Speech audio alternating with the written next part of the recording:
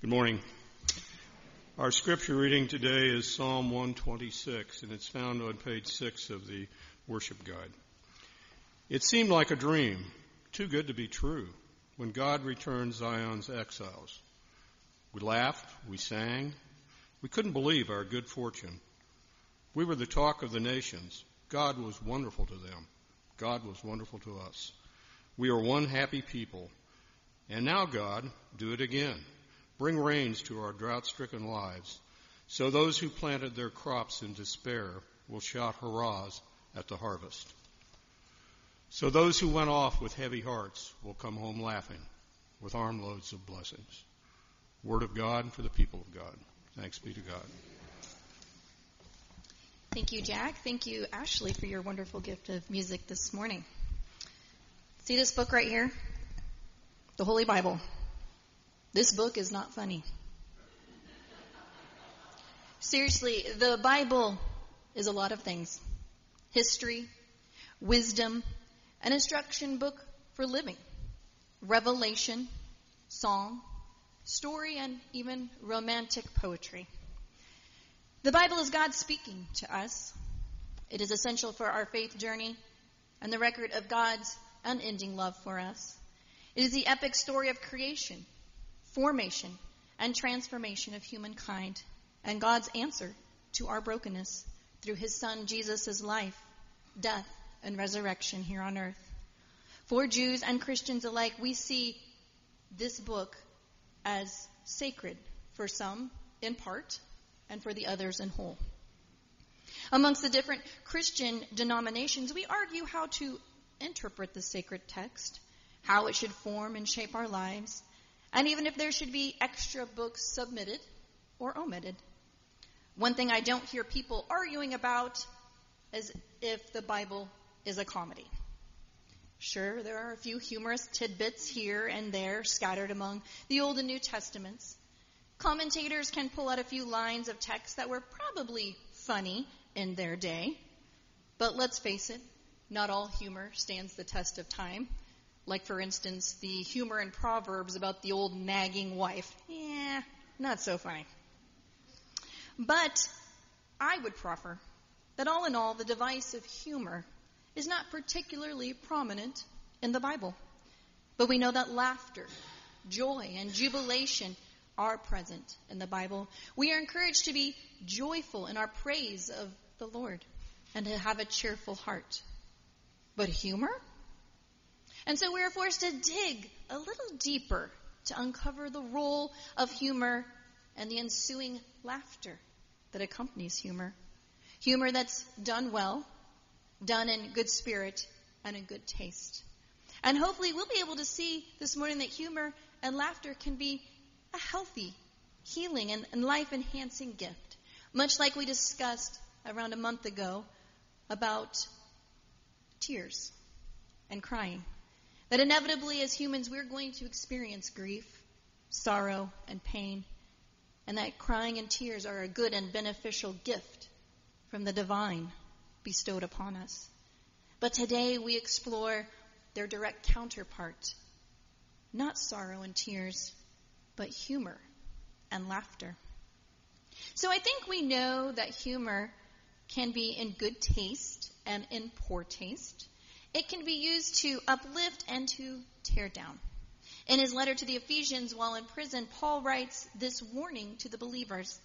Obscene language, silly talk, or vulgar jokes aren't acceptable for believers. Instead, there should be thanksgiving. So while the Bible doesn't explicitly direct us to be humorous, there are specific instructions on how not to use humor. I think we could discuss at length the many ways that humor can be used as a weapon and how in our modern culture, humor crosses a lot of lines of decency. Sometimes it's used to divide or demean or demoralize. And so for that discussion, I would direct you to the weekly devotional that I have written, and you'll find that in your worship guide. You can read that this week. But for today's purposes, we look at how humor and laughter play a healthy, positive, and uplifting role in our lives and our faith journey. So while this is not funny, I do want to give a definition of what humor is, just so that we're on the same page, that we have a common working definition. Humor is the quality that makes something laughable or amusing, funniness. That which is intended to induce laughter or amusement, the ability to perceive, enjoy, or express what is amusing, comical, or absurd, so to have a sense of humor. A person's characteristic or disposition or temperament. They have a good sense of humor. And often a temporary state of mind or mood. He's in good humor today. So if all that is a little too dry for you, William James, American psychologist and philosopher, said, common sense and the sense of humor are the same thing. They're just moving at different speeds. A sense of humor is common sense, just dancing. So what about Jesus? Was he funny? Was he a humorous guy? Do you want to hear what my daughter Iris has to say about this? Yes, you do. She saw me writing my sermon, and she saw the word humor on my computer screen. She can read now, so it's very dangerous. And she said, why are you talking about humor for church? And I said, well, that's exactly what I'm going to be talking about. Humor. It's funny. And she said, why? She got this, her face just wrinkled up, and she's like, I don't understand why you think this would be something that's funny. She said, Jesus and God are not funny. They are serious. The Bible is not funny. Which totally made me laugh out loud, because I was like, well, Iris, Jesus was human, and we like to laugh and have a good time. You don't think? Nope, Jesus was serious, she said. So then we got into this whole discussion about the nature of Christ being both divine and man, and then I won't get into that with you guys. But I think Iris's assessment is probably one that many of us hold. I don't know that we necessarily attribute humor to Jesus. Compassionate? Yes. Humble? Yes. Selfless sacrifice, wise, approachable, unafraid to tell the truth, courageous, loving, and untainted. Check, check, check. But funny? But if we go back to the definition of humor, that which is intended to induce laughter and the ability to express what is amusing and or absurd, then yes, Jesus had a sense of humor. According to the classic work Humor of Christ by American theologian Elton Trueblood, there are 30 humorous passages in the Synoptic Gospels. In one way or another, they're all one-liners, parables, or stories that Jesus told. With limited time and a VBS to plan, I didn't get a chance to read all 30 of those hilarious moments. But it is definitely on my list of books to read. I do, however, want to share with you one of those funny moments. I am certain that we can see the humor in this one funny zinger Jesus told, as recorded in Matthew chapter 23. And if you read this chapter in its entirety, it's very direct. Jesus is calling out the hypocrisy of the Pharisees. Jesus pulls no punches, sort of line after line after line. He takes them to task. But right there in the middle, around verse 24, he drops this little ditty. He says, how terrible for you, teachers of the law and Pharisees. You hypocrites, you give to God 1/10, even the seasoning herbs such as mint and dill and cumin. But you neglect to obey the really important teachings of the law, such as justice and mercy and honesty. These you should practice without neglecting the others. Blind guides, you strain a fly out of your drink, but swallow a camel. That would have been a roar of laughter in his time. Come on, that is funny stuff. I told it to Iris, and she's like, Mom, that's not funny. No, it is funny, because it's true. That's how the Pharisees operated. They nitpicked things into absurdity. Can you imagine them partitioning out the dill and the cumin, but completely ignoring the suffering of people around them? They missed the whole entire point of the law. The imagery of the Pharisees straining out an almost microscopic bug, because a lot of the scriptures say a gnat. Do you remember that? Straining the gnat out of the cup. from their drink, but swallowing a giant camel, that was pure comedy genius. And for Jesus, it was another way to get his point across. It was another way of telling the truth. Danish-American conductor and comedian and pianist Victor Borge said, "There is more logic in humor than in anything else, because you see, humor is truth." Some would say that Jesus' approach to addressing the Pharisees was a bit of satire, a form of humor that we're familiar with. Or if we want to get really scholarly, it might be something in the vein of reductio ad absurdum, also known as argumentum ad absurdum, a common form of argument which seeks to demonstrate that a statement is true by showing that a false, untenable, or absurd result follows.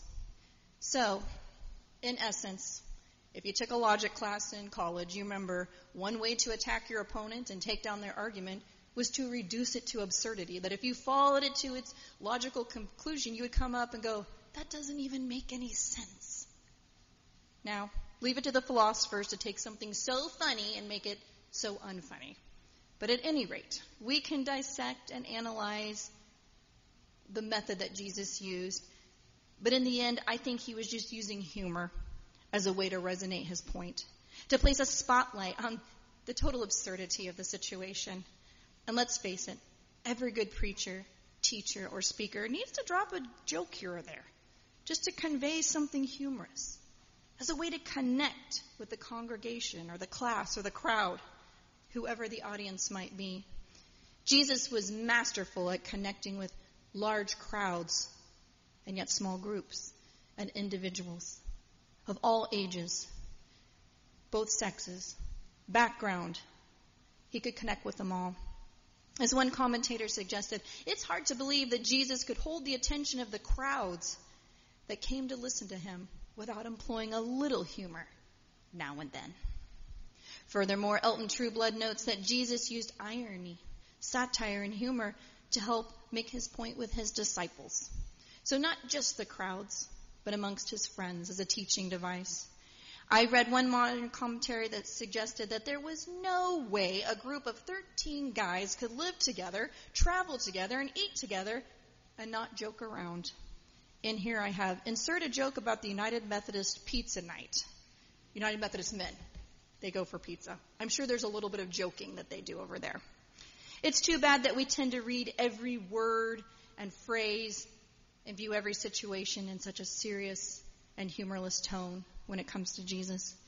I'm speculating here, but it was probably one of those unfortunate things that happens over time when the narrative was written and the portrait of Jesus took shape and decisions were made to eliminate certain emotions, human emotions that Jesus had. But I can't help thinking that Jesus, he would have loved to laugh. I think he would have loved to laugh with us. Truly, there's something magical that happens when well-placed and appropriate humor is elicited. It releases tension, breaks down barriers, and allows for connections to be made. Jesus would have understood this. In an article on preaching and humor, see, I found this funny, that they had an article on the United Methodist Communications website about preachers try to be funny. So there was this whole article about how to use humor in your sermons. Humor can break down barriers by reminding us of our common, flawed humanity, they write. And when we let our guards down, we open ourselves more to the possibility of connection with one another. Reverend Amanda Garber, she talks about how they use it in their congregation. She said, "Our message is, we're a beautiful mess, like everyone else. Humor helps people to take a step toward community. Something amazing happens when we laugh. It opens doors of creativity. Relational things happen. Problem solving happens. Laughter is a way to help process the pain we encounter in life, and it creates a sacred, safe place." Another put it this way: humor offers an opportunity for emotional engagement. Humor is a bent form of wisdom, says Reverend Brian Erickson. When you help folks laugh, you understand them. I can only imagine that the humor that was just described and shared was the kind that Jesus would have employed and would want us to enjoy. The kind of fun, playful humor that is safe, relational, and intimate. A kind of humor that brings us together and strengthens our bond as a community of believers. When we start to look at humor in that vein, we see it as more than just jokes and one-liners, but it's truly a way that we as humans can connect with one another on a deeper level. And while good humor is communal and relational, it goes far beyond that. Humor evokes laughter. Because if nobody's laughing, then it's probably not funny. Our response to humor, when it's good, when it's right, is laughter. It's a wonderful built-in coping mechanism that we humans have. It's a unique gift that we have been given. And I can spend a lot of time here, and just like what we addressed when we were talking about tears, the research is lengthy, well documented, and proven. And the conclusion from the scientific and medical community is that laughter is healthy and beneficial in decreasing stress hormones, raising our endorphins. It boosts immunity, decreases pain, relaxes our muscles, and prevents heart disease. And that's just the physical benefits. There are also mental health and social benefits to laughter. Laughter is quite literally medicine. Laughter can be a survival mechanism. And while facts and figures are compelling, for me it's the stories of real people relying on humor and laughter to lift them out of really horrible situations that fills me with hope. In my research, I read that humor also proved to be a survival factor in the experiences of those interred at the concentration camps in World War II. Various survivors recounted how powerful laughter helped them survive the horrors of the camp. Or consider that there is a movement of laughter therapy for cancer patients. If right now, actually don't do it right now, but if you were to go home and Google Cancer Treatment Centers of America, they offer laughter therapy as a way to combat cancer. Not just for the patient, but for the family as well. Or take the famous case of Norman Cousins, whose personal journey of pain and therapeutic laughter is the direct inspiration of our modern laugh therapy. In his book entitled Head First, The Biology of Hope, he discusses his experiences with a prolonged and serious illness and how he sought out the opportunity to laugh. And not just sort of like a chuckle, but like a full body belly laugh by watching movies and listening to comedy recordings. And it provided him with natural and yet potent pain relief. Hours. The ability to sleep peacefully after having these experiences of laughter. And so we have heard today many things about laughter and how beneficial it is. And it leads me to this conclusion that humor or laughter are good. And they're wonderful gifts from God when used appropriately. The Reverend Dr. William Randolph, in his article entitled The Gift of Laughter, What Exercising the Funny Bone Can Do for Older Adult Ministry, he writes, laughter is a gift from God. Humans are the only animals in the animal kingdom who laugh on demand in response to emotional and intellectual stimuli. We're funny. This is us. We do this. Laughter reaches a part of our spiritual selves as well. Even people with cognitive impairment laugh. And laughter is a coping mechanism for people who are enduring fearful and hurtful situations.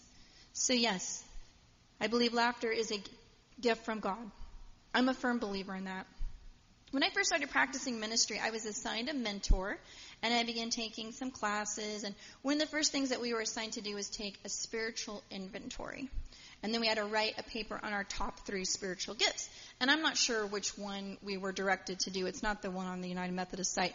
But when it came back, my number 1 spiritual gift was humor. And I love telling people that all the time. My number 1 spiritual gift is humor. And Pastor Jim always pipes in, that's not one that Paul said. And I know, but that's what the survey said, and I had to write a paper on it, so it must be true. Now, he and I both agree that in its own right, humor and laughter is a good gift from God, even if Paul didn't recognize it.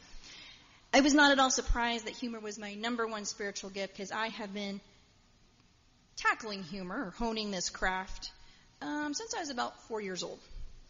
I love to laugh. I see humor all around me. You can see in my youngest child, he also enjoys humor, takes after his mother. I love to see the juxtaposition in something. It just cracks me up. It just strikes me as funny. I love to watch and listen to comedies. In fact, if I can't sleep, ask David, I'm like, I turn on something funny. That relaxes me. That's how I can go to sleep. I love to share my humor with others. My spouse, my kids, strangers, all of you. My youth group, Nick, if he's here, we like to laugh. I also share humor with God. And yes, you too, Sophie. I find myself getting so worked up about things sometimes. And I'm like, God, I got this. It comes to fruition, and I just start laughing. And I feel like we're laughing together because God's like, I told you. I was telling you that. And it's like this moment where God and I are just sort of like in laughter together. And like, if I just trusted you, I did some pretty silly stuff getting to the end point. Being funny, enjoying humor. I have to be careful with it, though. Always got to be careful with humor. But I really have come to embrace it as a way of connecting with people or approaching a difficult task or situation. I hate telling people bad news. That's probably why I wasn't a very good lawyer. Because I was like, here, let me try to present this in a humorous fashion.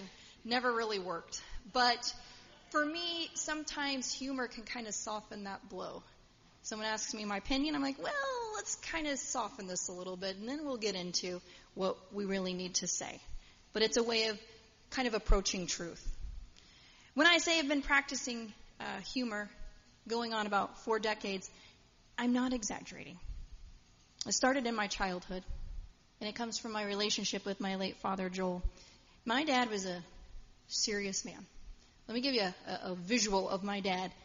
Big man, burly, worker man in charge. The boss. Not particularly a funny guy. Wasn't that guy that was cracking jokes, trying to make people laugh all the time. That wasn't him. But he did have a playful, childlike, and often mischievous sense of humor. But again, he wasn't, a comedian. He loved to prank people. He loved Halloween and Christmas. And he laughed easily at good jokes and old stories shared around the dinner table or at gatherings with family and friends. I learned early on that when my dad stepped into the front door of our house, that his mood was going to dictate our family. What kind of day he had, how stressful it had been, and how many work-related mishaps had occurred that day. Dad never really left work. He didn't ever leave it behind. But when we would sit down at the dinner table and we would go around and share our day, I noticed that if I could get my dad to laugh, we had a chance at helping him let go and relax. I don't think my dad had that as a kid, a chance to experience safe laughter and lightheartedness that we cultivated in my own family. His childhood wasn't warm and emotionally available for the most part. When I could make my dad smile, or even better yet, laugh, I knew that I had something special. And my little sisters followed in my footsteps. So we're like a whole comedy troupe in my family. We all took great delight in making my dad laugh. One of the most difficult aspects of Dad's last months with cancer was that it wasn't funny. Nothing about what he was going through was funny. And he did not feel like laughing anymore. And I felt crippled. That one thing, that one connection I had relied on so heavily my entire life, and what shaped our relationship, was not available to me anymore. Ecclesiastes 3:4 says, "There is a time for crying and a time for laughing. And for Dad and I, there was a time when we had to put laughter aside. And I honestly didn't know what to say to him. And then Dad died, peacefully, at home. And within hours, I would say 3 to 4 hours, the news had traveled among family, close friends, employees of my dad.